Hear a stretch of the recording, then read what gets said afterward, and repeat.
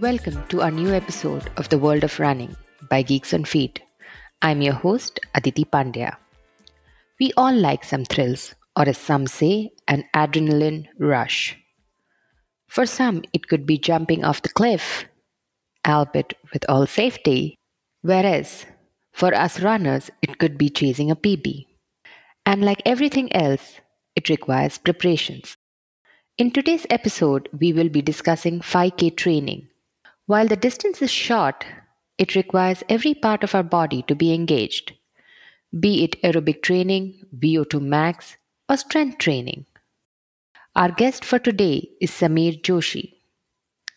Sameer is a certified strength and conditioning specialist from National Strength and Conditioning Association of USA. Sameer is certified nutritionist from Precision Nutrition and is also a certified running coach from United Endurance Sports Coaching Academy. Sameer himself is an avid long distance runner for over a decade with a marathon PB of 3 hours and 6 minutes. Sameer runs his own venture by the name of Pushing Limits Integrated Fitness Solutions. He is currently mentoring aspiring individuals on their holistic well being through his running, fitness, and nutrition programs. Before starting his venture, Sameer worked in the IT industry for over 16 years. Welcome to our show, Sameer. Thanks, Aditi. It's a pleasure to be here. Pleasure to share some thoughts on this topic with my fellow runners. So, Sameer, just to give you a little texture, when I started running, I used to love sprinting, and it took me a while to actually become more mature as a runner and graduate to a medium distance of half marathon and then a marathon. And I personally feel that 5K is an excellent way to build speed and also a way to set myself how fast I am as a time trial, and also for beginners, it's a great way to start the journey. It's not daunting. So I just wanted to ask you, what format do you prefer? Is it a long or a short format of race? Aditi, at the risk of sounding generic and indecisive, as a race, I would say I like both formats. And that's simply because each offers a distinct and unique set of challenges to a runner. The shorter version, such as the 5K, tests your pain tolerance and your ability to run as fast as possible for a duration of about, say, 30 minutes or maybe even lesser. While the longer formats, such as your 10Ks, your half or full marathons, they put your long duration and long distance muscular and neural endurance to test.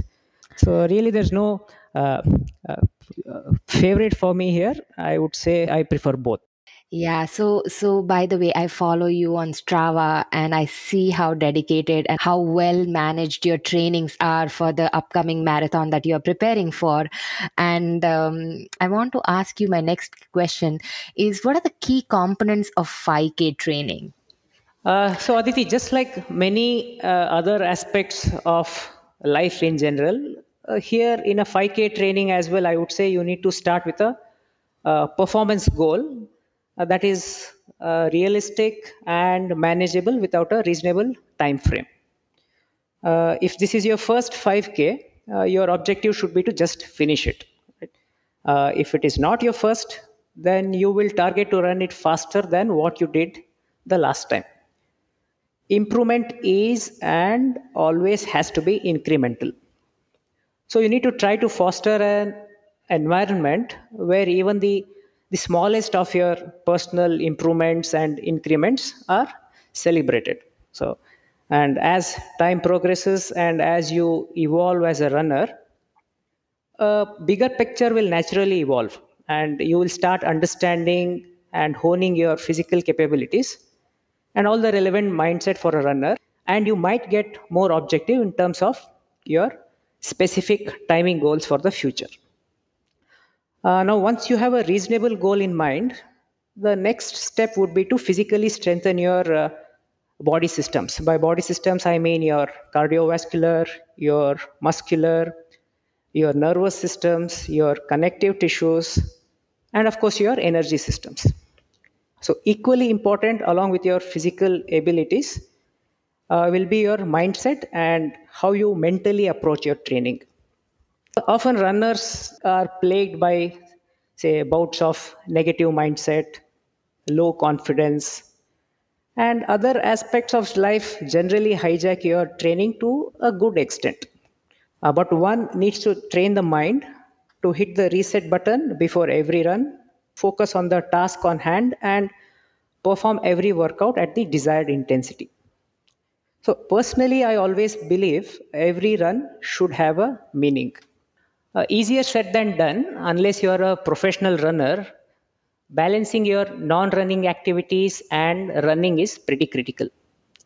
If running doesn't pay your bills, which is the case for most of us, then whatever does, it has its own rightful place in life, and running really can't become all encompassing. They say all work and no play makes Jack a dull boy.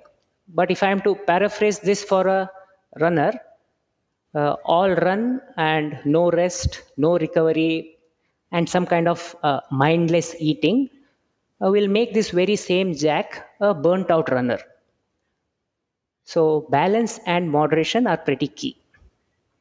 And when it comes to training itself, Aditi, instant gratification never works in running. So, your training Sure. should always be grounded in consistency and patience. So, unless a situation is life threatening, don't miss a workout. And as I already mentioned, you need to have faith in the journey and strive for one incremental step at a time in the right direction. And as training progresses, you need to incorporate and fine tune your paced and timed workouts. And you need to run some kind of objective trials once in a while to keep monitoring and evaluating your progress. And ultimately, you have the race itself. So, these I would say are the key components that we need to keep in mind while training for a 5K race. So you resonated and you comprehended it really well, Samir. Now I want to actually come towards 5K training itself, and I personally think that we all get very. I mean, as an individual, I do get inspired by a lot of fellow runners, and I keep asking them about their training plan. But somewhere I feel that just to copy paste an online plan or just to follow somebody else's plan might not be the right way to train for any particular race. And to train ourselves does require some kind of maneuvering and trying out newer things during the training itself, because otherwise we go through a lot of, say, aches and pains. So, I want to talk about mileage and intensity that suits an individual when we train for a 5K training. Can you talk about the general volume and intensity guidelines for picking up a 5K training? As you rightly said, Aditi, when it comes to volume or intensity, one needs to adapt a Goldilocks approach. Not just for 5K training, I would say for pretty much any kind of distance training. So, one size will never fit everybody here.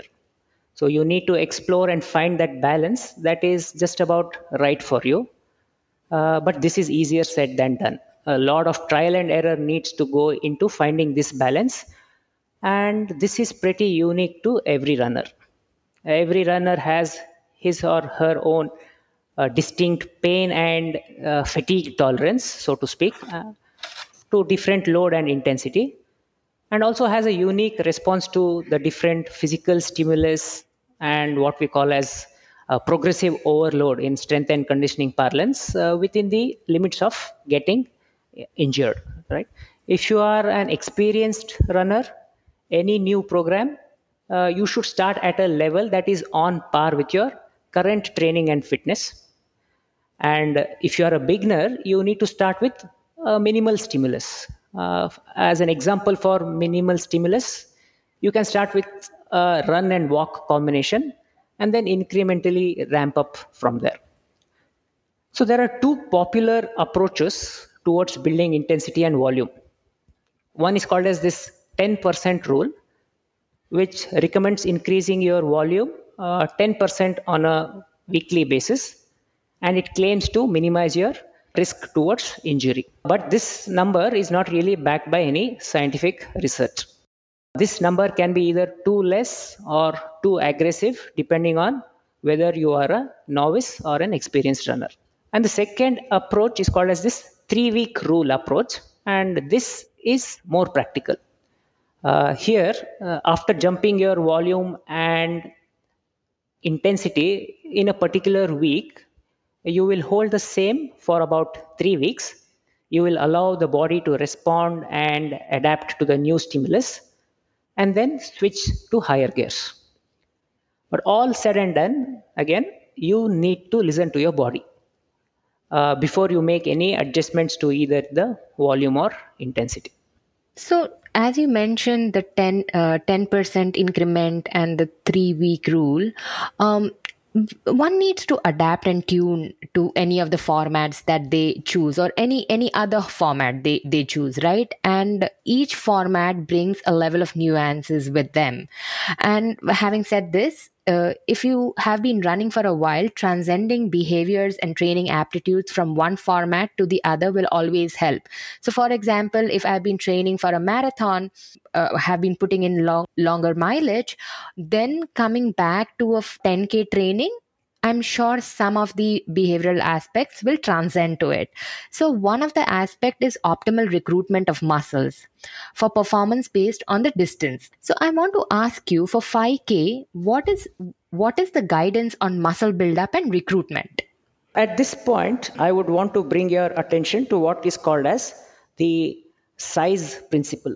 There is a common misconception among runners and non-runners alike that your muscles, say your calves or your hamstrings, are a single unit, and all the muscle fibers inside them either turn on or turn off at the same time to perform a particular contraction or activity.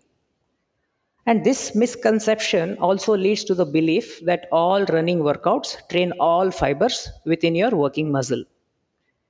It's common to hear experienced runners boasting that they run fast because that trains the muscles more intensely than when they run slow.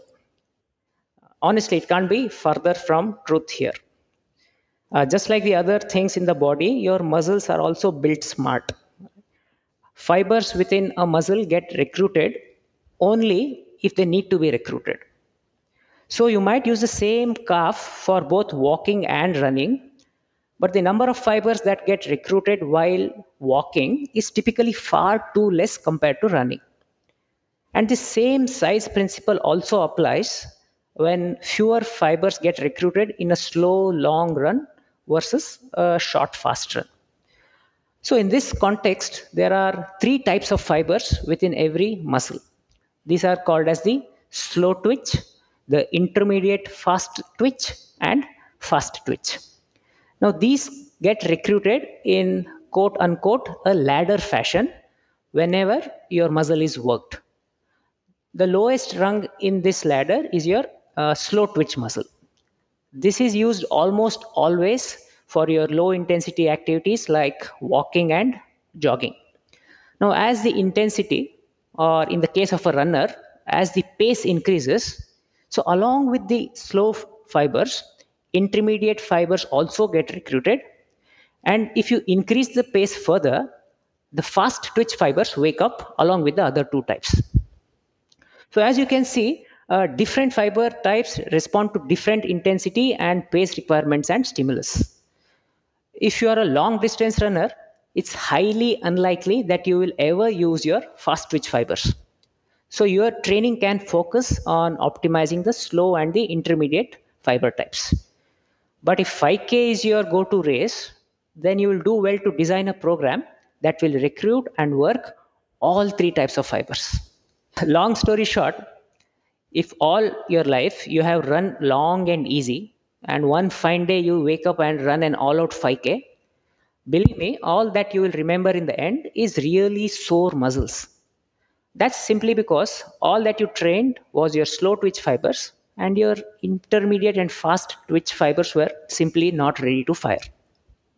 Understood, Samir. This is also goes to show that it will require all the three muscles to be recruited at a particular time when we are going to actually opt for a 5K race. And at some point or the other, knowingly, unknowingly, they will be firing in their own sweet manner.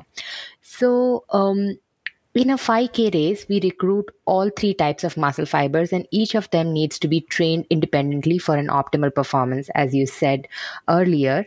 So let's start from the lowest rung. How do we train our slow twitch fibers? Three words here: slow distance running.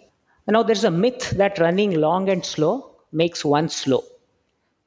But what slows you is not slow pace, but it's your inability to train smartly and employ the complete range of workouts that recruit all fiber types that are needed for speed.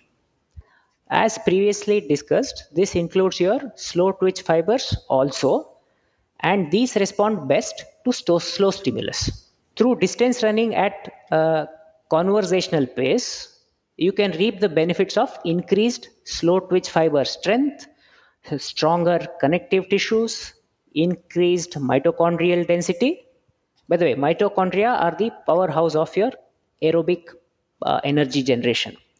So these runs at conversational pace also increase your capillary density, and they increase your glycogen reserves inside the slow twitch fibers. They build a more powerful heart in terms of its pumping capacity, and also facilitate a better neural recruitment of the slow twitch fibers. And all of this translate to better running economy. While all these are benefits that a long distance runner reaps from these so-called LSD runs, these are also critical component in a 5K runner's training program. The emphasis here is on keeping the pace conversational. Or to get more technical, it's about keeping your pace at technically at about 65 to 75% of your VO2 max. Often runners make these runs a bit too fast. It might look good on their Garmin or Strava profiles or wherever, but that's a mistake that one can ill afford. Remember, every run should have a meaning. If you are a slave of pace, and if you happen to glance ever so often at your watch to see the pace, even on a long and slow run, then I would suggest leave the watch behind and run by feel. Of course, the 5K isn't the marathon, right? So you don't need to run distances such as 30 kilometers or more. But runs that last about 90 to 120 minutes once a week will ensure that you develop the required aerobic capacity that is needed to run a fast 5K. So as a general rule of thumb, you should try to run 20% of your weekly mileage in these long runs. Understood. Samir, I was smiling when you just said about Strava, Garmin, and I have been a victim of my own paces. And I almost felt guilty that I'm running slow. As a principle and as a virtue, I like speed. So I want to talk about tempo runs, how it improves our aerobic efficiency. As we understand, these are fast-paced runs. How do they fit into training the slow twitch fibers? Aditya, as we discussed previously, the size principle says that the fibers are recruited in a ladder fashion. So running a tempo almost always recruits your 100% of your slow twitch fibers first, before the other fibers fire. Now there are three different paces at which you can run a tempo run, right? Your marathon pace, your half marathon pace, and a 60-minute pace. Mm-hmm. So these are paces that you can hold for a marathon distance, a half marathon distance, or for 60 minutes respectively. But a word of caution here: don't use these tempo runs as time trial, right? Mm-hmm. Don't run tempo runs all out. That is too hard an effort for a workout. You will do well to reserve that kind of pace only for the race.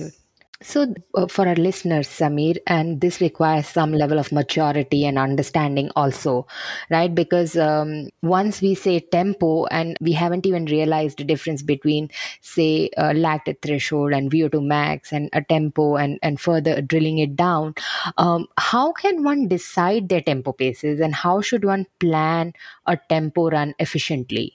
As you said, it's not really easy to predict your tempo paces. But as a general guideline, you can consider your marathon pace to be about 40 to 60 seconds slower than your 5K pace. Your half marathon pace can be about 25 to 40 seconds slower than the 5K pace, and your 60-minute pace can be about 15 to 25 seconds slower per kilometer than your 5K pace. Specificity in training is key. You will develop better efficiency for your 5K race if you train closer to your 5K race pace. So your half marathon and 60-minute paces are the ones that you should pick for your tempo runs while training for a 5K. If you're running tempo at half marathon pace, you can schedule the work. If you're running tempo at half marathon pace, you can schedule the run to be about 20 to 25 minutes long. And if you're running at your 60-minute pace, then you would do well to restrict it to about 15 to 20 minutes. Now, these tempo runs, when they are done correctly, they place a lot of good stress, or in technical terms, it's called as eustress, on your neuromuscular system and as well as your connective tissues. So it is also okay sometimes to break down these tempo runs into shorter repetitions of say 5 to 10 minutes with 2 to 3 minutes recovery in between. This will allow for recovery of your stressed systems and also allows you to reassess and adjust your pace and effort accordingly in the subsequent repetitions. Typically, I would recommend doing about 2 to 3 tempo sessions per month, and that should work for a very large range of runners. Understood. I want to touch base a bit on our VO2 max workouts now. And say 5K races are very aerobically demanding, and our performance is dependent on our ability to burn aerobic fuel, which is, we have to say, carbohydrates and fats. Assuming we are well stocked with our fuel reserves, and that ability largely depends upon how fast and efficiently we can supply oxygen to the cells in the muscle fibers. Now, maximal oxygen consumption, that is VO2 max, which refers to the maximum amount of oxygen that an individual can utilize during intense exercise. So, in this context of 5K training, how does one increase their VO2 max? As you rightly said, indeed, 5K burns a lot of oxygen, and better performance means more oxygen consumption. One thing to note here is that your breathing is never a limiting factor. So, what limits performance is your oxygen uptake and the subsequent utilization from the blood into the working muscles to produce the required energy. So, this uptake largely depends on two things: your capillary density and your mitochondrial density.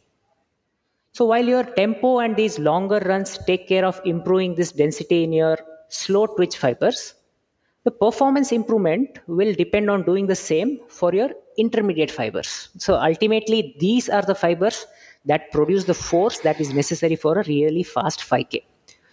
And these are the fibers that also move more quickly than the slow twitching ones. And that's where the VO2 max repetitions become so important. Understood. And how should one carry out VO2 max intervals? For these VO2 max repetitions to be effective, you need to run at a minimum of 90% of your current VO2 max. So less than this is ineffective, and more effort than your maximal VO2 max only induces fatigue. Not everybody has the necessary means to get their VO2 max tested in the lab. And typically, these workouts are done at your current best. The emphasis is on current. The current best 10K, 5K, or your 3K timings. So roughly, your 10K timing maps to 90% of your VO2 max. Your 5K maps to 95%, and 3K maps to 100% of your VO2 max. So for most runners who are training for 5K, the 5K pace is the best option to do their VO2 max repetitions. One thing to note is your VO2 max repetitions are best measured in time duration, in minutes, not distance. Understood. because it is the time spent near VO2 max that matters and not the distance you cover at that effort. So, typical duration for a repetition can be between 2 to 6 minutes with about 2 to 4 minutes of recovery in between. And one VO2 max workout per week or alternating it with your tempo workouts on a weekly basis can be considered as a good starting point. Understood. So, Samir, now I want to talk about these short intervals, right? And they are a powerhouse of fast twitch muscles. They are also known as anaerobic interval training. So, can you talk about how to train anaerobic muscles? Typically, the first, say, 150 to 250 meters of your 5K race is always powered by your, as you said, the anaerobic system, right? When you accelerate off the start line, your energy requirements go up immediately. But your aerobic system can't respond that quickly. It takes about 30 to 40 seconds for your lungs, your heart, and your bloodstream to supply large volumes of oxygen to the hungry muscles. Understood. Until that happens, it is this anaerobic system that comes to your rescue. So, running short repetitions of 30-40 seconds duration with long recovery intervals allows you to train the anaerobic system to burn repeatedly and efficiently in the absence of this aerobic power. But an interesting thing to note here, Aditi, is that the term interval training, right? Interval in quotes, it puts emphasis on the recovery interval and not the actual run duration itself. Understood. The recovery has to be sufficiently long. This is extremely critical to ensure that before every new repetition or short burst starts, you almost completely shut your aerobic system off and start from scratch with your anaerobic throttle. Understood. If you keep the aerobic engine running in the background, that does not really fire your anaerobic system at all. And sufficiently long recovery is critical, and that's pretty much the only way you can train the anaerobic engine. Understood. Also, as an added benefit, right, these short repetitions or intervals, they also strengthen your heart and they improve your leg speed. So, to maximize the 5K racing benefit, include about 2 to 3 sessions of these short repetitions on a monthly basis. Understood. So, for our listeners, I want to focus on the interval term, right? So, that is for the recovery and not actual fast running.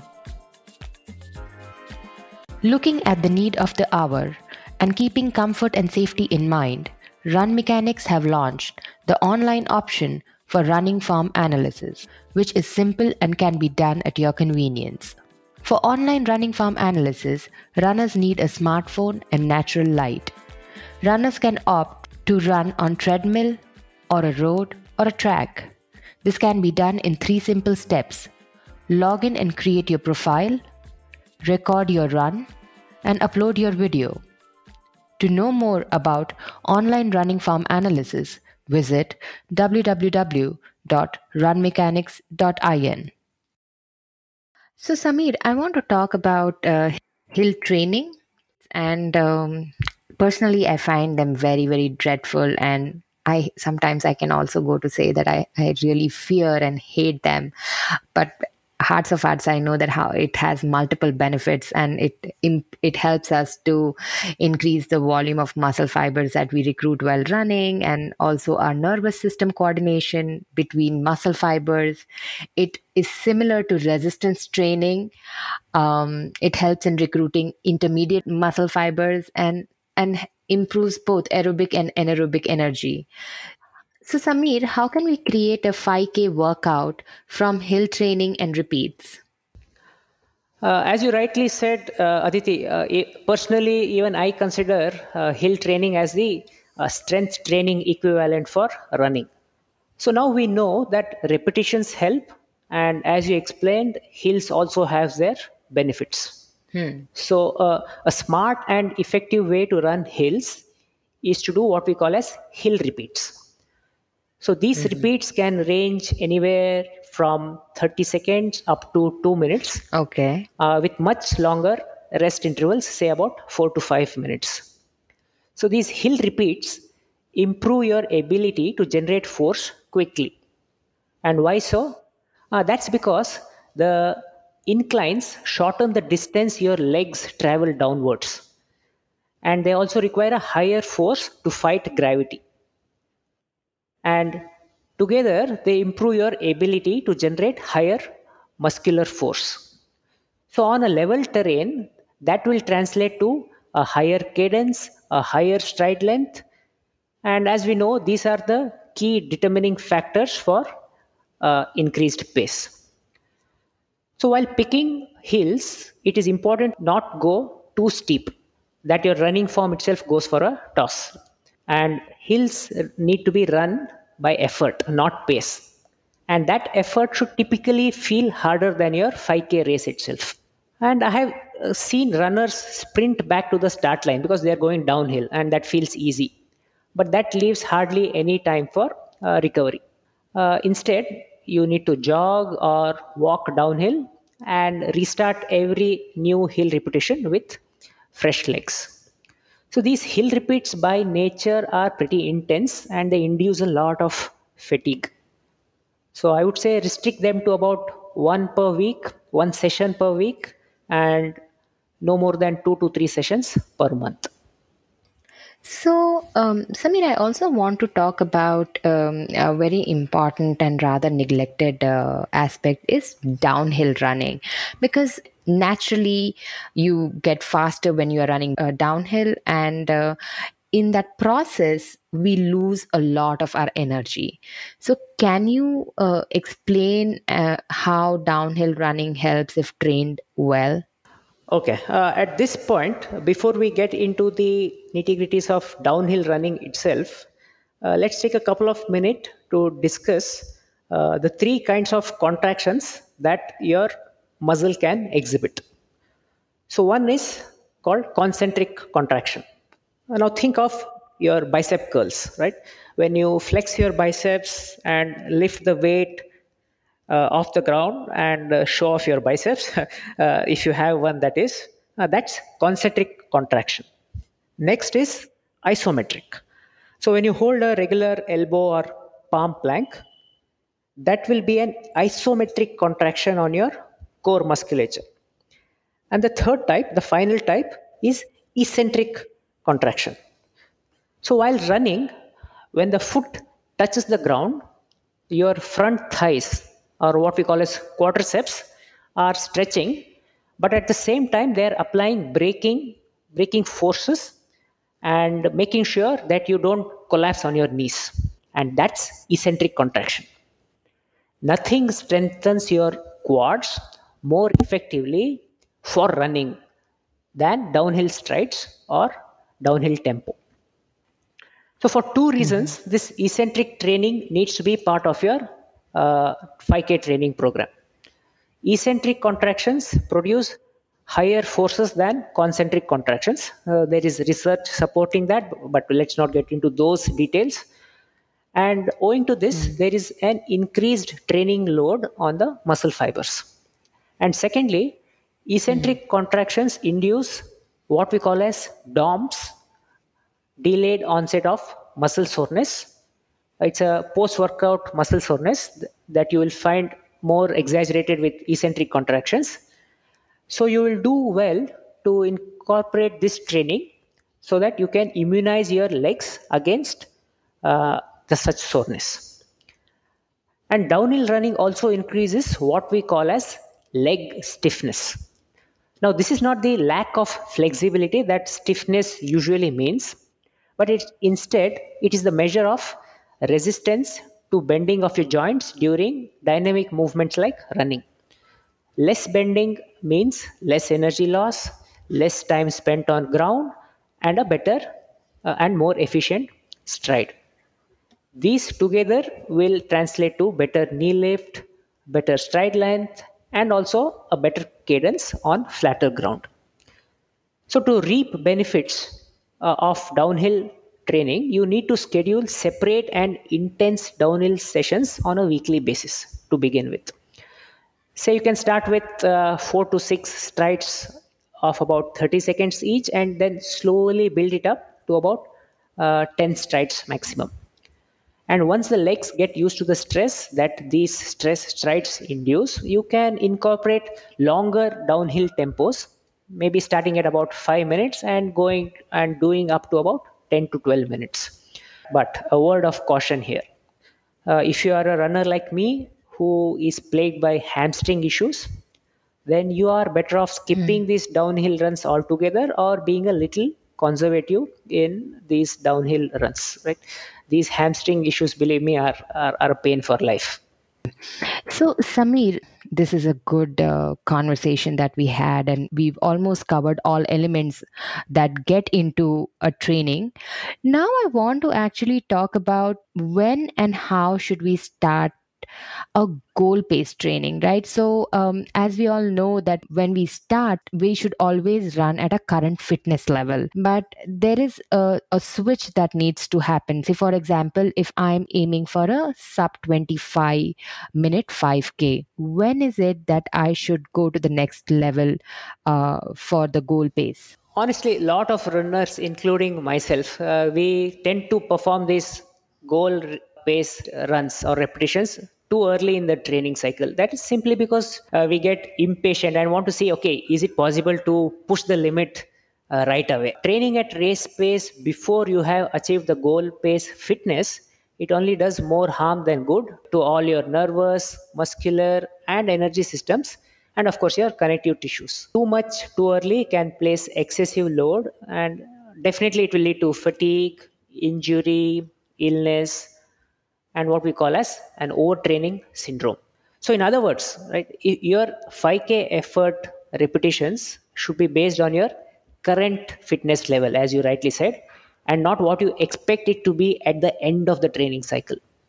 Current fitness means the pace Understood. that you can run a 5K today. So, and as you continue to acquire the desired fitness over time, and as the goal race approaches, you will start incorporating goal pace repetitions. So, here you will first start with shorter repetitions at that pace with larger rest intervals, and progressively cut the rest intervals and increase the repetition distance.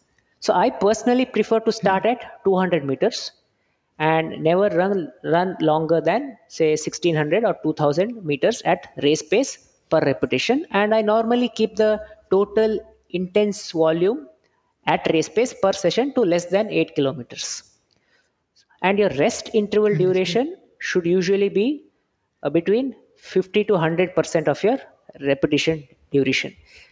So, Samir, now I want to talk about tune up races. And generally, we all do a tune up race to understand our body's reaction before the race. It is like a revision that we do just before our exam. That's right. What is the ideal time to go in for a tune up race? So when you run a tune-up race, depends largely on the distance you are targeting in that tune-up race, right? If it's a 5K race itself, you can run Yes. it say 2 weeks before the actual race, and then expect yourself to completely recover by then. Hmm. But if you don't have a choice to run a 5K, but instead you have to run a 10K race, right, as a tune-up, then Hmm. 3 weeks before the final race would be better. And if it's even Hmm. longer, say it's Hmm. a Hmm. half Hmm. marathon, then try to keep a gap of 4 weeks between this tune up and your actual final race. If no race is available within this time frame, then running a 5K time trial couple of weeks before the actual race should also suffice. All right. So Samir, I also want to talk about the aspects which are related to a race. And typically these are our running gear, shoes, and as runners we know that we are picky about specific gears, especially a shoe. Do you have any suggestions with respect to shoes and running gears? Definitely, shoes deserve a special mention here. Research has shown that if you drop your shoe weight by about 100 grams, your race time improves by 1%. Now, 1% might not seem like much, but for a 20-minute 5K runner, that is a significant 12 seconds. Your usual trainers weigh about, Yeah. say, 300 grams. while state of the art racing shoes, they weigh anywhere between about 120 to 200 grams. Many runners believe that doing hard workouts in heavier shoes builds stronger legs, and that racing in the lighter ones will make running that much easier. That's not really the case. Running in heavier shoes will hardwire your legs and strides differently compared to running in the lighter ones. And that results in lesser efficiency when it comes to racing directly in lighter shoes. So, if you want to race fast in lighter shoes, train hard also in lighter shoes. Now, does that mean barefoot running would be the fastest since that will be the lightest? Research has shown that barefoot running, on the contrary, is the least efficient choice for fast running, and that has to do with lack of cushioning. So there is a sweet spot for cushion versus weight, and that is about 80 to 100 grams. And a weight anywhere below that becomes counterproductive. Now, before the barefoot warriors pounce, we are talking about performance here, not just casual running. And this is where research backs some amount of cushioning. Understood.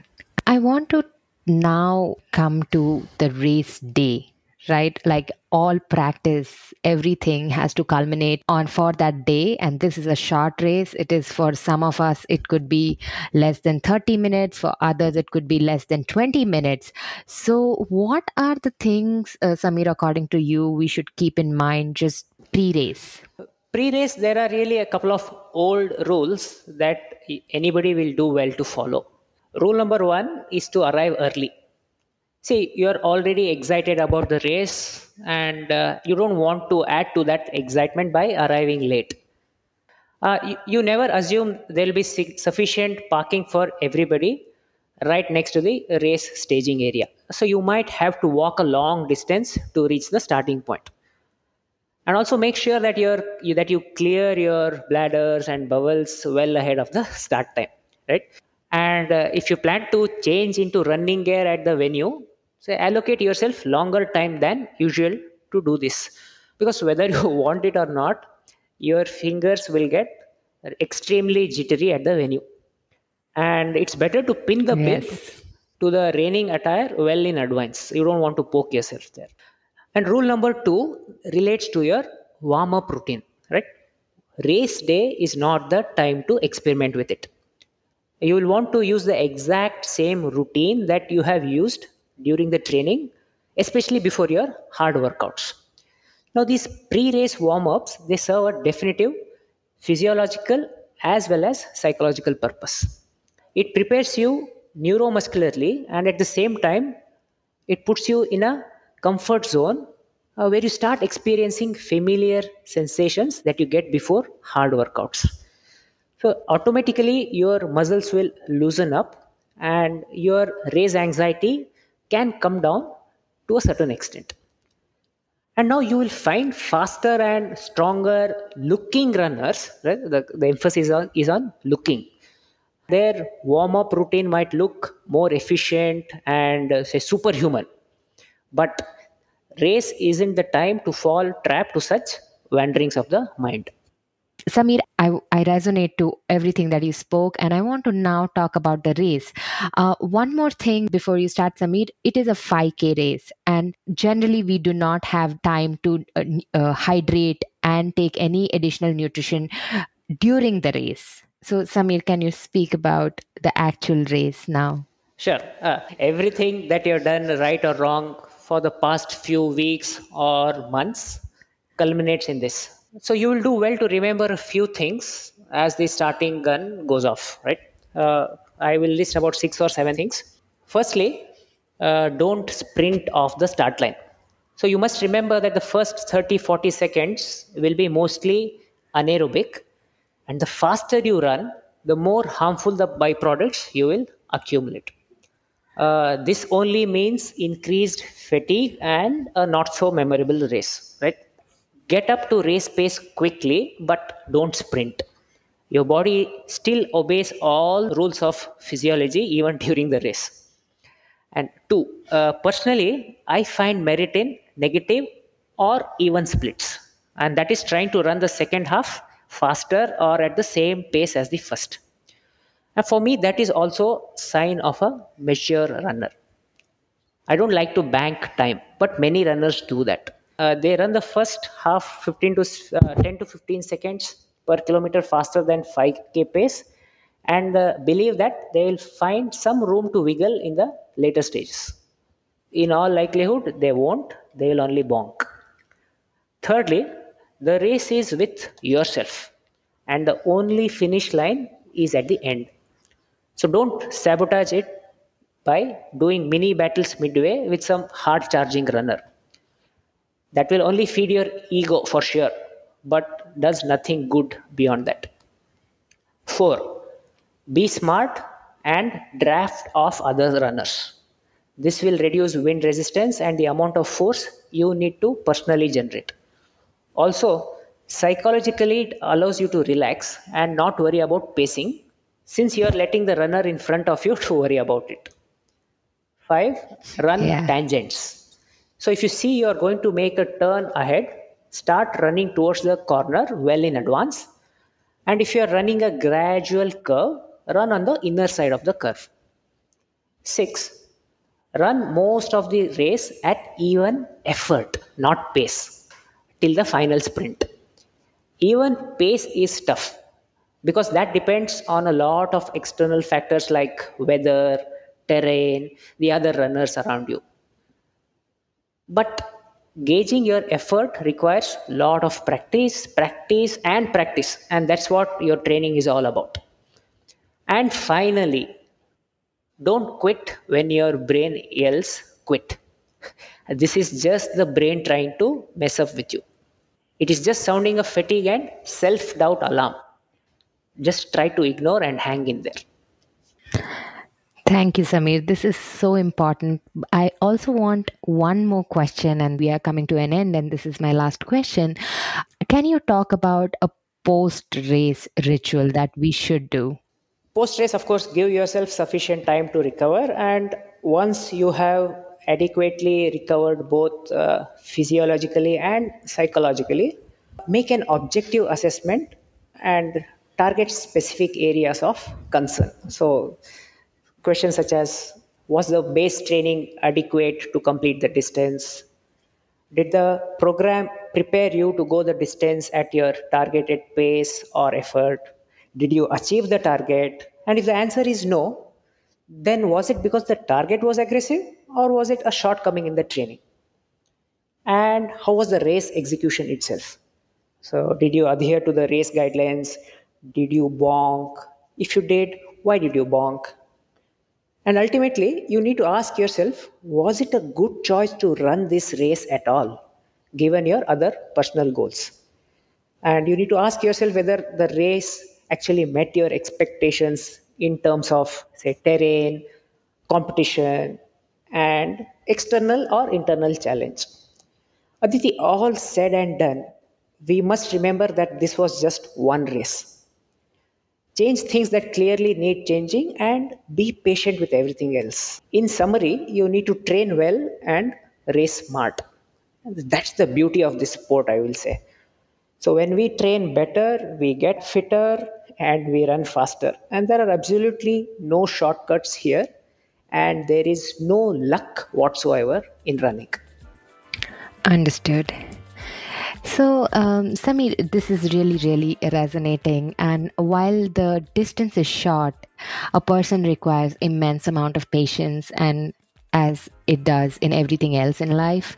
Thank you for your time, and I wish you all the best for your upcoming races. Thanks, Aditi. So, all right, friends, goodbye and stay safe. See you next month.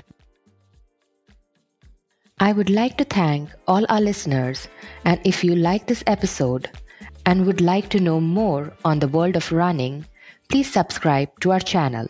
And if you know of someone who is starting their journey into fitness and running, do share our podcast link with them.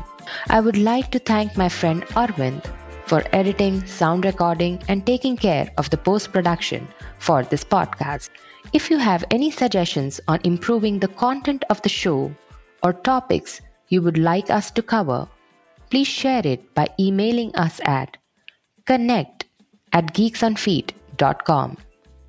We generate running content for those seeking technical assistance to training, which is available in our show notes, or you can also reach us through Twitter, Facebook, or Instagram